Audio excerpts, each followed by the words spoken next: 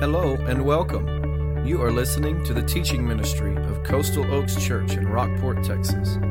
It is our hope that you will be encouraged and that your desire to follow Jesus Christ will be challenged and strengthened as you listen to this podcast. For more information on location, service times, and what to expect on your next visit, go to coastaloakschurch.org. Now grab your Bible and study along with us as you listen. It's good to be back this morning with you, and we're going to go back. I intended to preach this last Sunday, but I don't want to skip the book of Ruth. I always find that whatever book I'm preaching in is my favorite, but Ruth really is one of my favorites. I got about 20 top 5 that I love, and they're all in there together, but Ruth is one of those. Ruth is a story of grace. It's a story of redeeming grace, or grace that is used to redeem not only Ruth, but I think what you'll find is into next week as we finish with chapters 3 and 4, I think you'll find that it's not necessarily about Ruth, but this story may be more about Naomi, her mother-in-law. As you get into chapter 1 and chapter 2, this story begins with a very defining moment for a man by the name of Elimelech. You think of those defining moments, the key moments in your own life that have really set the pace for your life, set the direction for your life. Maybe it was a choice of vocation, or the choice of who you would marry, or the choice of a college, or whatever that would look like. But these defining moments, they're key crossroads in life that come along. And sometimes you are faced with a road that is less traveled. Certainly, if you're a follower of Jesus, you are, or you'd better be, on the narrow road, because that's where Jesus said it was. It was a narrow road, and few find it. There's other times you find a road that is well traveled, well beaten down. It's wide, and there's lots of people on it. And that, if that's where you are this morning, perhaps you should think about the road you're traveling. But sometimes these decisions are made for us, like Naomi and her 2 sons, and even Ruth and Orpah, because Elimelech made the choice that he did. So Ruth chapter 1 is a story of choices made, of roads traveled, long-term consequences that will play out as the story progresses through chapter 1. I'm going to invite you to stand to your feet as we read verses 16 and 17 together. I realize that's jumping down into the story, but really it sets the pace for the rest of the story. And this is a passage that's 2 verses that were probably very familiar to you. Ruth replied, she's talking back to Naomi, "Don't plead with me to abandon you or to return and not follow you. For wherever you go, I will go, and wherever you live, I will live.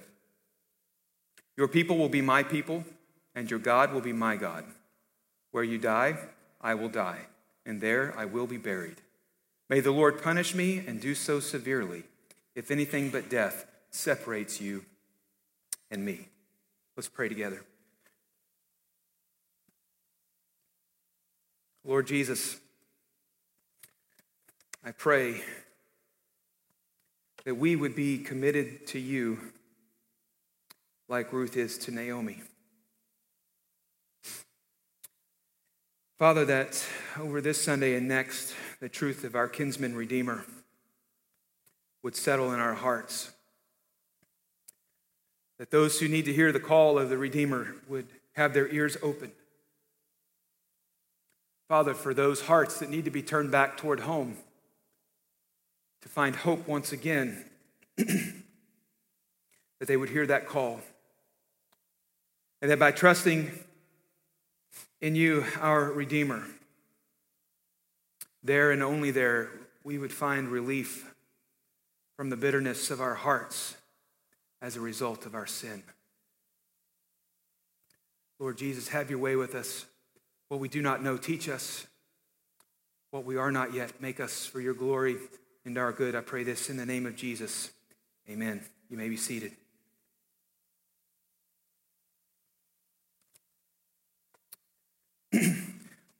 Friends, when we read into Ruth chapter 1, we need to understand that we are enticed by the empty promises of Moab.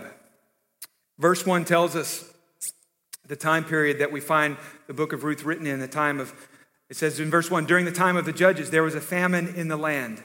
A man left Bethlehem in Judah with his wife and 2 sons to stay in the territory of Moab for a while. This man's name was Elimelech, and his wife's name was Naomi. The names of his 2 sons were Mahlon and Chilion. They were Ephrathites from Bethlehem and Judah. They entered the fields of Moab and settled there. We are enticed by the empty promises of Moab. Verse 1 tells us that Bethlehem is in a time of famine. It also tells us that it's the time of the judges. Having just come out of Judges, we know, if you've been with us, that if you look at the very last verse of Judges chapter 21, in those days there was no king in Israel. Everyone did what seemed right to him. Everyone was doing what was right in their own eyes. That's the whole period of the Judges. Ruth takes place in that time period. So we understand that there is a cycle in Jerusalem, in Bethlehem, all over Israel, and all over the land. There is a cycle of sin that spirals into darkness, in a place where Israel will get into godless, worldly living and false worship of false gods, and literally digging their own graves because of their sin. And yet, even in the dark time for Israel as a people, God will stand out in this story and how he is working in Naomi's life, how he is using Ruth and Boaz to bring about fullness and pleasantness once again for Naomi. Why is that? Because God is always keeping a believing remnant. Even when the nation is turned away, there is still a very small portion of Israelites in every time period that will believe, and they trust God. They remember the promises of God from his word, and they hold on to those promises. So there is no king in Israel in this time. It's a dark time because of the situation. We hear there is a famine in the land. Now, that's not setting the time of year for us, all right? Like in South Texas, if we were to read that about South Texas, we'd say, okay, it's May, June, July, and August. Right? Sets the time of year. It's hot, it's dry, nothing's growing unless you water it artificially. But that's not what he's giving us. That statement is a clue to tell us what kind of spiritual condition the people of Israel are in. It's famine. Why are they in famine? Because they are experiencing the discipline of the Lord. Why? Because they've turned their back on him. Just like in the time of the judges, that's where we are. Everyone's doing what is right in their own eyes. That means they're not doing what God said. They're not following his law. They're not being obedient. They're not trusting him in life. And so God has brought discipline on them. Did they know that would happen? Absolutely, they knew it would happen because God told them it would happen. In the book of Deuteronomy and other places as well. So let's think big picture. I've heard it said, well, you could take modern day America and place it in this time and it would match rather well. I would say you could take any nation in the world right now, set it in this time period, and of course it would match rather well because lost people are going to do what lost people do. That's what sinners do. We act like sinners. My bigger concern would be this question. Can we take the modern day church and place it in this time? And would we see a match with what's going on in Israel? Because there are lots of times in our lives, and you may be in one today, where we turn our attention away from following Jesus and we go after the empty promises of Moab. This is what happened to Elimelech. In these days of hardship, in these days of famine, he moved his wife and his 2 sons away from Bethlehem because of Moab. There was a promise of food in Moab. Now, Elimelech, in the Old Testament, we remember a name means everything. You always need to think, what does that name mean when you see a name brought out like this? So do a little research and you'll figure it out. Elimelech means my God is king. And yet he's making the choice to leave Bethlehem. God is anything but his king. If he's like any other Israelite in this time, he's doing what is right in his own eyes, according to his standard. Well, that may sound like good common sense, right? You don't want to starve. You want to pick up and go to a place where there's plenty of food. That makes total sense. Bethlehem, the name of that little town of Bethlehem is house of bread. But it's interesting because there's no food. You see how all of this is playing together, the dynamics of just one or two verses. It just opens up a can of worms for us. This is a tough choice. Because what often will pull our attention away is a time of testing, but even more than that is a time of discipline. Because when God disciplines, we're thinking, oh, he doesn't really love me like he said he did. In which case you're calling God a liar, and I'd advise you not to do that. And we check out on God because of the discipline. When it's our own fault, but rather we're turning our hearts away from him, looking for a better place, looking for a better avenue, an easier path forward in life, one that's a little more comfortable for us. And we think, yes, this must be the thing. This will be the answer to my problems. This path, over here. Maybe it's education. Maybe it's a new job. Maybe it's something that'll provide us a little more money. Or maybe it's that new F-150 that tells you when to go get a cup of coffee. Have y'all heard about that? Like, I may need to go find one of those because I love coffee that much. I don't know. But I know full well, you do too, that that's not going to fulfill Chris Irving. The preacher of Ecclesiastes, if you read that, and we will as soon, in a couple of months we'll be there. But if you were to read through Ecclesiastes, you'll see that the preacher of Ecclesiastes, which is Solomon, he'll tell you all of that stuff, it's all a chasing after the wind. You're not going to catch it. It's not going to fulfill you. And you know what? Let's put that in, it's not modern day terms, but you can still find the song out there. You're going to end up like the Rolling Stones. You ain't going to find no satisfaction out there. And then you can join in the chorus with U2. Because you'll still keep searching what you haven't found, and you'll be looking for it and you'll not find it. Empty promises of Moab. Even though Israel is in sin and they're experiencing famine because of their sin, do they stay in Bethlehem? Would they stay there and mourn for the sin of the people, perhaps even their own sin?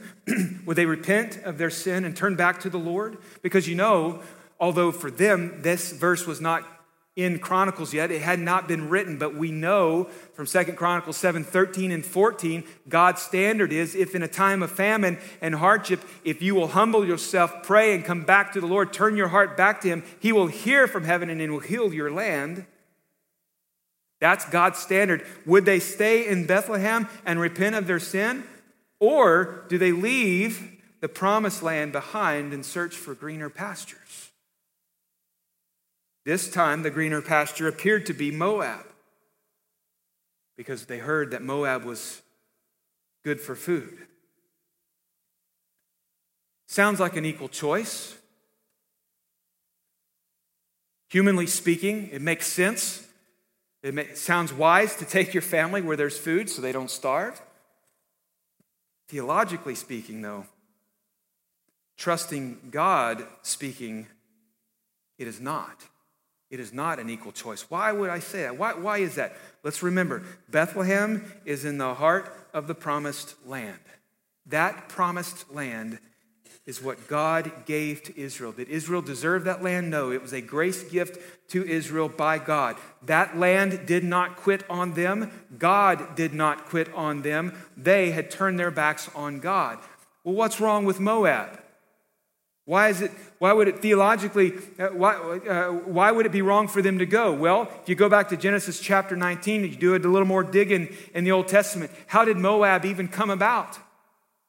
Well, it came about because Moab is born, the little boy, the man named Moab, who the Moabites are descended from, is born from an incestuous relationship established by Lot's two daughters. Moab is born in sin. Moab is born in rebellion, open rebellion to God. They don't worship Yahweh, they worship Chemosh. I mean, do I need to go on as to why you don't want to take your family to Moab? Yet here's Elimelech leading his family away from God's promised land, Bethlehem, the house of bread, to a land of sin in Moab. Oh, but there's bread. Oh, but there's the promise of Moab. But beloved, the promise of Moab was empty. Moab was not a pleasant place. I could go on. There's other stories about Moab. In the book of Numbers, King Balak, he's the one who hired Balaam to curse the Israelites as they were coming out of Egypt. You'll remember the talking donkey story. If not, go find it, Numbers chapter 22 through 25. Well, what's going on here? Friends, Israel is in chaos. Israel is in chaos because they are in sin. And when there is chaos in the house of God and the people of God, when life is out of control and things are out of place, we will look to another person, another place, another ideology, or another theology. We will look for another way, not realizing that we are the ones that have stepped and transgressed God's standard, God's law, God's will. And when we lack that biblical worldview, we are going to be influenced by other worldviews that are not biblical, a worldview that is not grounded in biblical truth that never changes. That is a worldview that is birthed out of and produces sin. And it may look promising. It may sound right. Heavens to Betsy, it might even vote right, but it ain't biblical, which means it ain't right. It means we're in sin. The end of that promise is empty, just like Moab is empty for Elimelech, Naomi, and their boys. Friends, there's lots of Christians today, maybe so-called Christians. We look deep into our life and what are we doing? We're shacking up with the culture of Moab. We're getting assimilated into the culture of Moab, into the empty promises of Moab, rather than becoming like Christ. Well, you continue on in the story. After some time, it's not just a vacation to Moab, right? They didn't get an Airbnb for a couple of days. They have planted roots in Moab. It's about 10 years before Naomi will begin the journey back. But we see in verse 3 why Moab is empty in its promises, especially to Elimelech. Verse 3, Naomi's husband Elimelech died, and she was left with her 2 sons. Naomi's life is turning a sad direction, a bitter direction. There's still hope for her. There's still a chance because she has her 2 boys. That could have been a turning point for Naomi. She could have said, okay, your daddy's gone. We've got to get back to Bethlehem. We've got to go home. No, they stay put. They stay put. In verse 4, her sons took Moabite women as their wives. One was named Orpah, and the second was named Ruth. After they lived in Moab about 10 years, here comes the next sad part. Both Mahlon and Chilion died. Naomi was left without her 2 children and without her husband. There's not much hope for her now in Moab. After 10 years, it took her 10 years to realize those empty promises of Moab, that they're not going to come true. It's not going to be all that Elimelech thought it would be. She allows her 2 Jewish Israelite boys to marry 2 Moabite women. What's the problem with that? Well, the problem with that is that God said for them not to do that. Back in Deuteronomy chapter 7, Israel was forbidden to intermarry with the people groups around them, but they did. Why is that? Because they'll always pull Israel away from Yahweh. Always. Happens every time. Well, by the end of verse 5, Naomi knows she can no longer stay there. There's no hope for her. But in verse 6, we get a glimpse of God's goodness and God's pathway to restoration because of his grace. Look at verse 6. She and her daughters-in-law set out to return from the territory of Moab because she had heard in Moab that the Lord had paid attention to his people and their need by providing them food. She heard in Moab that the Lord had paid attention to his people. It's interesting here because God was always paying attention to his people. God never forgot his people. The discipline shows that he had not forgotten them. Israel started paying attention to God again. At some point, we don't have this in the story, but at some point, God has returned the reins. We know again from 2 Chronicles 7 what happened. Israel must have repented and come back. God restored everything that was gone in the famine. Friends, God's judgment of sin is always reliable. It's always right, it's always just, and it's on time. His word is faithful and true. And what is even more consistent is his faithfulness to his promises. That Scripture is, God's desire in Scripture is to see his sinners, lost sinners, come home. God's work is a work of grace. His work is a work of redemption. He desires that we sinful people come home. You might be in a place this morning where you have sold your heart and you sold out God's goodness and God's work in your life for the culture and the allure of Moab. You've discovered that the promises of Moab are empty. Oh, it looked good. It looked promising. But you know, if you've ever bitten into a piece of fried chicken, it looked good on the outside, but on the inside it wasn't quite done yet. I don't know if that's ever happened to you. It's happened to me. It's rather disgusting. And if you keep going, it's going to hurt you. It's going to make you very sick. The empty promises of Moab. One thing you always must remember is that God will visit his people, and that's what we find. That's where we see grace coming in. When God visits you, he turns your heart toward home. When God visits you, he turns your heart toward home. The Christian Standard Bible, which is what I'm preaching with this morning, says he paid attention to Israel's needs. The ESV and King James use the phrase, the Lord had visited his people. I like that phrase, he visited his people. Friends, God will not neglect his people forever. That's what's so glorious and great about him. His mission is the redemption of sinners. That's his purpose. I love how Peter catches that in 2 Peter. He says, listen, be patient for how God is at work. He says this, don't overlook this one fact, church. With the Lord, one day is like 1,000 years, and 1,000 years like one day. The Lord does not delay his promise, as some understand delay, but is patient with you, not wanting anyone to perish, but all to come to repentance. That is the mission of God. How does Naomi know that God is at work? Well, one, she hears in her grief, in her bitterness, she heard good news. Nothing can turn the bitter heart around like good news. God's work is good news. And all who carry that good news have beautiful feet, so says Romans. That's the church today. We are the ones who leave this place into our mission field, having been in the presence of God, having worshiped him today. We go out and we carry that good news to the world that so desperately needs to hear the good news of God's grace and God's mercy. She also heard that God had intervened. He acted. He paid attention. He visited his people. That's part of that good news, is that God still loves his covenant people because he's faithful to his promise. The third part of that is that covenant is still in effect. He didn't nullify the contract. He didn't nullify the covenant between them. He visited his people. The object of that visit was his people. The answer to their problem, his presence returning, is that he gave them what they needed once again. Just like he did in the wilderness, bread, manna, quail, water, whenever they needed it, God was there providing it.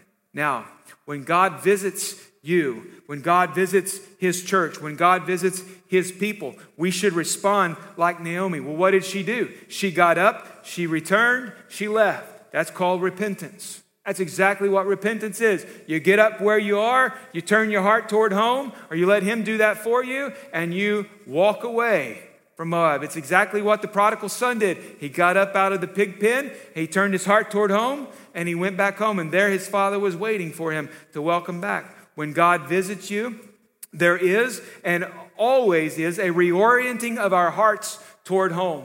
He's always going to be working, recalibrating our heart toward home. Why is that? Because the empty charms of Moab are always knocking on the door. It's always there. The promises of prosperity, the promises of wholeness that Moab offers are never far away. And so our hearts must return home. That is repentance. For Naomi, that road is a road marked with bitterness. She's not quite there yet, and she lets her bitterness show. If you look at verses 8, they're ready to go home. They're ready to head back, and Naomi has this burden for her two daughters-in-law. There's not much of a future for Orpah and Naomi and Ruth. They're Moabites. They're not going to have much, if anything, in Israel. They're going to be outsiders. They're foreigners. They'll be looked down upon. They'll be treated harshly. Probably have some sins committed against them, some crimes. It's just not going to be easy. It's not going to be easy for Naomi either. Even though she's a Jew, it doesn't really matter because she's a widow. There's no one there to work for her. There's no one there to help her. It's going to be tough enough by herself, much less having two more mouths to feed. And here what we see in Naomi, we see a widow now returning who left 10 years ago, full of life. In fact, her name means pleasant. She's full of life and full of pleasantness. Fullness had returned or is returning now to Bethlehem, but she's returning empty. She's returning without her husband and her 2 sons. You know, in the eyes of the women of Bethlehem and those around, God obviously must have cursed her for that decision to leave. We keep going. The girls didn't want to leave Naomi behind, but Naomi speaks in verses 12 and 13 out of her bitterness. Listen, she says, "Return home, my daughters, go on. For I am too old to have another husband. Even if I thought there was still hope for me to have a husband tonight and bear sons, would you be willing to wait for them to grow up? Would you restrain yourselves from remarrying? No, my daughters, my life is much too bitter for you to share because the Lord's hand has turned against me." Friends, that's what bitterness does. It changes and it skews your perspective of life and what God is doing. It changes how you interpret events, like looking at a mirror that's cracked. You don't get the full picture. It's distorted. Bitterness will cause you to see other people's words or their treatment of you. It'll cause you to see just not the right picture. It'll cause you to, it'll skew your heart and your mind even more so in its orientation toward God. What is God doing? Bitterness will not allow you to see what God is doing and how He's working in your life. Jesus commanded His church and His disciples, seek first the kingdom of God, but bitterness, the bitterness of your heart will always cause you to look somewhere else. The bitterness of your heart will always cause you to look to the empty promises of Moab, thinking, oh, it must be better there. Bitterness will make you and your feelings the center of your own little universe rather than seeking God's kingdom first, His righteousness. Bitterness is going to lead you to focus on yourself and your offendedness rather than Christ and the offense of your sin and bitterness against Him. Thus, your focus is on the broken and bitter rather than the one who heals and makes everything better. Well, Naomi is soaking wet with bitterness. My life is much too bitter for you to share. She blamed the Lord. The Lord's hand has turned against me. Oh, Naomi, if you could only see what we can see. If you could skip ahead, Naomi, to chapter 4 as it's being written and see how God works it all out. If you could only see to the better day when the Son of God comes in the flesh, incarnate, and dwells amongst His people, and the people that are there can behold the glory of God in the Son of God. Oh, Naomi, if you could just see what's coming, you wouldn't send these young women back to Chemosh, the god of Moab, and the emptiness of Moab. You would take them with you to the house of bread, to Bethlehem, so that they could know the bread of life. Friends, you know the empty, broken promises of the land of Moab. You know that in this old sinful world that we live in. And yet that bitterness and the moments of bitterness that we cling to, instead of clinging to the promises of God, we've got to remember the promises of God in this church. We've got to remember what is His goal in our life. Yes, the redemption of sinners, but what comes next? Well, we read the truth in Romans chapter 8. We know that all things work together for the good of those who love God, who are called according to His purpose. For those He foreknew, He also predestined to be conformed to the image of His Son.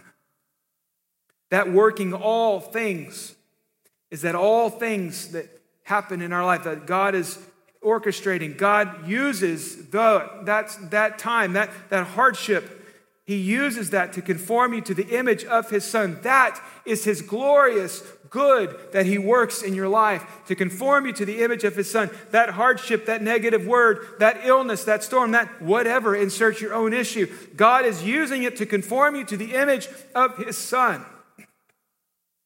Yet too many of us will turn away and look to be conformed to the world and what the world has to offer and the empty promises of Moab, rather than being transformed by the renewing of our minds as we follow Christ Jesus. When God visits, He turns our heart toward home, and home is where hope is restored. Naomi and Ruth are going to return home. As Naomi released her 2 daughters-in-law, Ruth Ruth clings to Naomi. You find that in verse 14. They wept loudly. Orpah kissed Naomi, her mother-in-law. She leaves. She goes back to Chemosh in Moab, and we never hear of her again. But in Ruth, we see her clinging to Naomi. We hear one more time this plea from Naomi. Go back. Listen, your sister-in-law has gone to go back with her people and to her gods. Follow her. Go back. And yet here is Ruth. Don't plead with me to abandon you or to return and not follow you. Wherever you go, I will go. Wherever you live, I will live. Home is where hope is restored. Ruth wants to stay with Naomi. Now, that word there, cling, is an important word. If you go back to Genesis chapter 2, it's the word that is used for the commitment between a husband and wife. When God said, this is why a man leaves his father and mother and bonds with his wife, clings to his wife, cleaves to his wife. Leave and cleave. And they become one flesh. It's that level of deep commitment on Ruth's part. And it will speak volumes to a man by the name of Boaz in chapter 2. But notice that Ruth not only does she commit her life to Naomi, but more importantly, at the end of verse 16, she says, your God will be my God. You realize what she's done. She's left her people. She's left her gods. She's turned her back on her gods and has committed her life and her heart, not only to Naomi, but also to Yahweh, to the I Am, to the God of Israel. There's something about this girl named Ruth. Back to Naomi in verse 19. Upon her return to Bethlehem, the women of the town see her and they're stunned. Notice what they say in verse 19. Can this be Naomi? Remembering that name means pleasant. Can this be pleasant? Can this be the one who left us? In fact, look at the next verse. Verse 20. Naomi's response, don't call me Naomi. Don't call me pleasant. She answered, call me Mara. Call me bitter. Now that name Mara means bitter. It's the same name for the location where the Israelites traveling through the wilderness in Egypt, out of Egypt, come to a place of bitter water, and what do? They started grumbling against God. How could you bring us out here? Why are you doing this? You're going to kill us. And no, it's been better for us to go back to Egypt and be in. No. They're grumbling against God and complaining about God bringing them out. And that place is called Mara because it's bitter. Like those before her, Naomi's heart was bitter toward God for the way that her story is going and the way it's turned out. That choice 10 years ago to leave the land of promise into the land of Moab and the empty promises of Moab have really bittered her life. And Naomi's heart is bitter toward God. The pain of her life, the pain of that desert led her to believe that the judgments of God had come upon her and that it was all his fault. Bitterness will do that to you. Bitterness will lead you to resent God and what he's doing in your life. And when you reach that level, it's difficult to walk it back. But there is one truth, one act that will change the bitter heart. And that is the grace of God. You see in verse 22, Naomi and Ruth have come back from the territory of Moab with Ruth by her side. The last sentence of verse 22. They arrived in Bethlehem at the beginning of the barley harvest. When we started in chapter 1, there was a famine. By the end of chapter 1, Naomi heard God was at work. She has come home, and now we see that God has brought the rains, he's brought the crops, and there's a harvest. Friends, Naomi is tired. She's empty. She's got no husband, no sons, no heirs, no one to take care of her, only her daughter-in-law, Ruth. There's not much hope for either one of them. But we remember God visited his people. There is always hope for a better day. We find that hope in verse 22, because what began as a famine is restored by a harvest. Home is where hope is restored. Friends, don't lose hope in the goodness of God. Don't lose hope, because what he has planned for you in your future in Christ Jesus, to be conformed to the image of Christ Jesus, his Son. Hope in Christ will not disappoint. And when you return home, that hope is realized because there at home, you realize God is your refuge. In hard times and in good times, God is your refuge in and from the storm. You get into chapter 2 and we meet Boaz. Boaz is a man of character. Ruth is going to go start gleaning. That's what they did in the crops when they were harvested. The Bible, the God's word, God's law had commanded the farmers and those who were raising the crops to leave the edges of the field unharvested so that the widows, the poor could come along and glean the edges of the field, and that they could come along and pick up what the harvesters missed. And we find Boaz in his field, he's following the law. We have to remember in this, why do I call him a man of godly character? Because he is doing what God's word had said. Not all of them would do that. Remember, it's the time of the judges. Everyone's doing what is right in their own eyes. But here comes Boaz. Ruth had received permission from Naomi to go out and glean in the fields. God orchestrated her steps for her to land in the field belonging to Boaz. Now, Boaz is a member of Elimelech's family. Enter the thought, the hope of a better day that this man could be the kinsman redeemer. We'll get into that next week. But we see Boaz, a man of character. He's a man of means, a prominent man. He's got land. He's got social standing. He's got a good reputation. He's a man of noble character. He cared for the poor. He did what was right. He and Ruth are very similar in this regard. And his name means in him is strength. The first words out of his mouth in verse 4, it's like, not get to work. But he comes upon his harvesters in his field and he says, the Lord be with you. The I am be with you. And his servants said, and the Lord bless you. What a greeting. That'd be odd if you walked into work tomorrow and your boss said, the Lord bless you and keep you. Started singing that song that came out a couple of years ago. That'd be odd, wouldn't it? For some of you, it would be. Absolutely.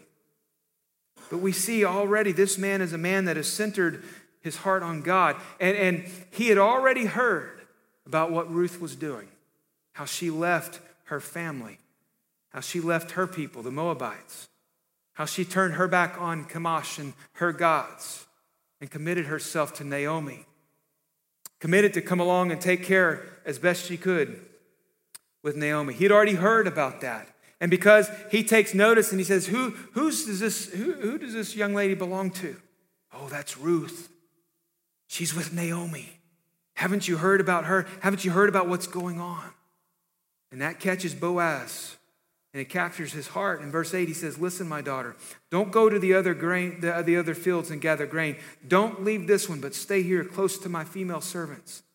See which field they are harvesting. Follow them. Haven't I ordered the young men not to touch you? When you are thirsty, go and drink from the jars the young men have filled.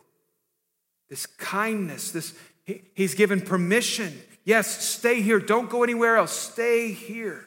He's given protection. Stay close to my female servants. Watch them. Follow them. Go where they go. Glean where they are working. And the young men, they're to not touch you. Drink from the same well. That's unheard of. A foreigner drinking from the same water source. Oh, wait a minute. Remember that story? Jesus and the Samaritan woman. Oh.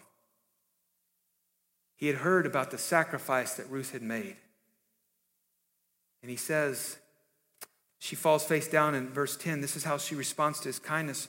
She bowed down to the ground. She says, why have I found favor with you that you notice me? Although I'm a foreigner, it's unheard of. It's not normal. Boaz answered, everything you have done for your mother-in-law since your husband's death has been fully reported. How you left your father and mother, your native land. How you came to a people you didn't previously know. May the Lord reward you for what you have done. Here he begins praying for her. May you receive a full reward from the Lord, God of Israel, under whose wings you have come for refuge. Friends, when you come home, when your heart is reoriented toward home and you come home and there you find hope, there you also find refuge from the storm. Listen to what he said. He didn't say, Ruth, you've come under my wings for protection. You're not finding refuge in me. What did he say?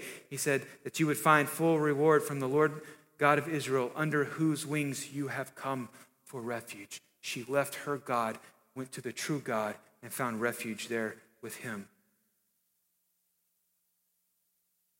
She found comfort. She found this act of kindness, probably the first one since she had returned back to Bethlehem, or actually come to Bethlehem for the very first time. Ruth is not returning. She's going for the very first time. Naomi has returned. Even though there's this great divide between them ethnically and socially, theologically, but by God's grace, he's bringing them together. And we'll see the rest of the story next week, but here's a couple of thoughts. In Proverbs 16:3, the Bible says, commit your activities to the Lord and your plans will be established. We find refuge when we are brokenhearted because God saves those crushed in spirit. Psalm 147 verse 3, he heals the brokenhearted and he bandages their wounds. Listen, bitterness is not attractive. It seems to be in abundance these days. And friends, grace, and especially in the church, grace and mercy are needed now more than ever, but they're rare. But if we hear the call of God and we sense his work, that he is reorienting our hearts back toward home, and that when we get there, hope is restored of a better day, and in that better day we find refuge. That's the journey Ruth is on. That's the journey Naomi is on. That's the journey we're on. And we find that fulfillment and that answer in Christ. For Ruth, as a Moabitess, a foreigner, many would have considered her an enemy of Israel.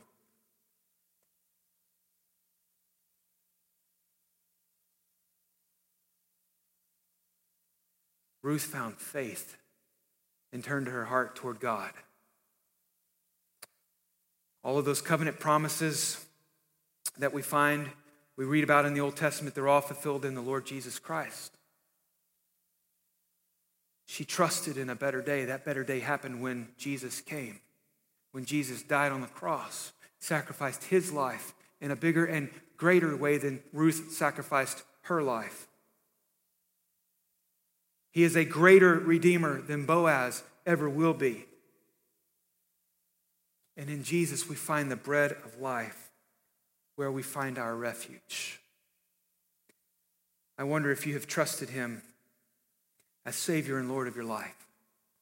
If you're here this morning and you know you have not, I pray today that you will hear his calling you, calling your heart home. Turn back from the empty promises that this world has led you to believe are real and true and will bring meaning to your life. They're not. They're false, they're fake, and it leads to death. The only place we find hope and refuge is in Jesus Christ, our kinsman, our Redeemer. If you are here, church, believer, follower of Jesus, and you have transgressed, you've sinned, you've walked away, you've turned your heart and your affections to the empty promises of Moab, today is a great day to hit the reset button. The grace of God is always bringing you back, and he will use this moment to fashion you and to conform you to the image of his Son for his glory. Would you come home and find hope? Find that relationship restored. As our praise team comes, we're going to pray. And as they come, we're going to begin singing in a few moments another song of worship as response to the Word of God this morning. And if in your response to the Word of God, you are ready to give your life and your trust to Jesus, I'll be here at the front to pray with you. I'd love to pray with you and help lead you through that process.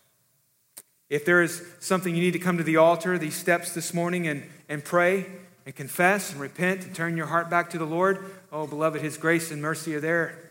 His mercy is more. He's waiting. He's waiting for you to turn back. You can come and pray. We'll have some deacons here as well. They'll be happy to pray with you any way we can. As you come, as you stand to your feet, let us pray.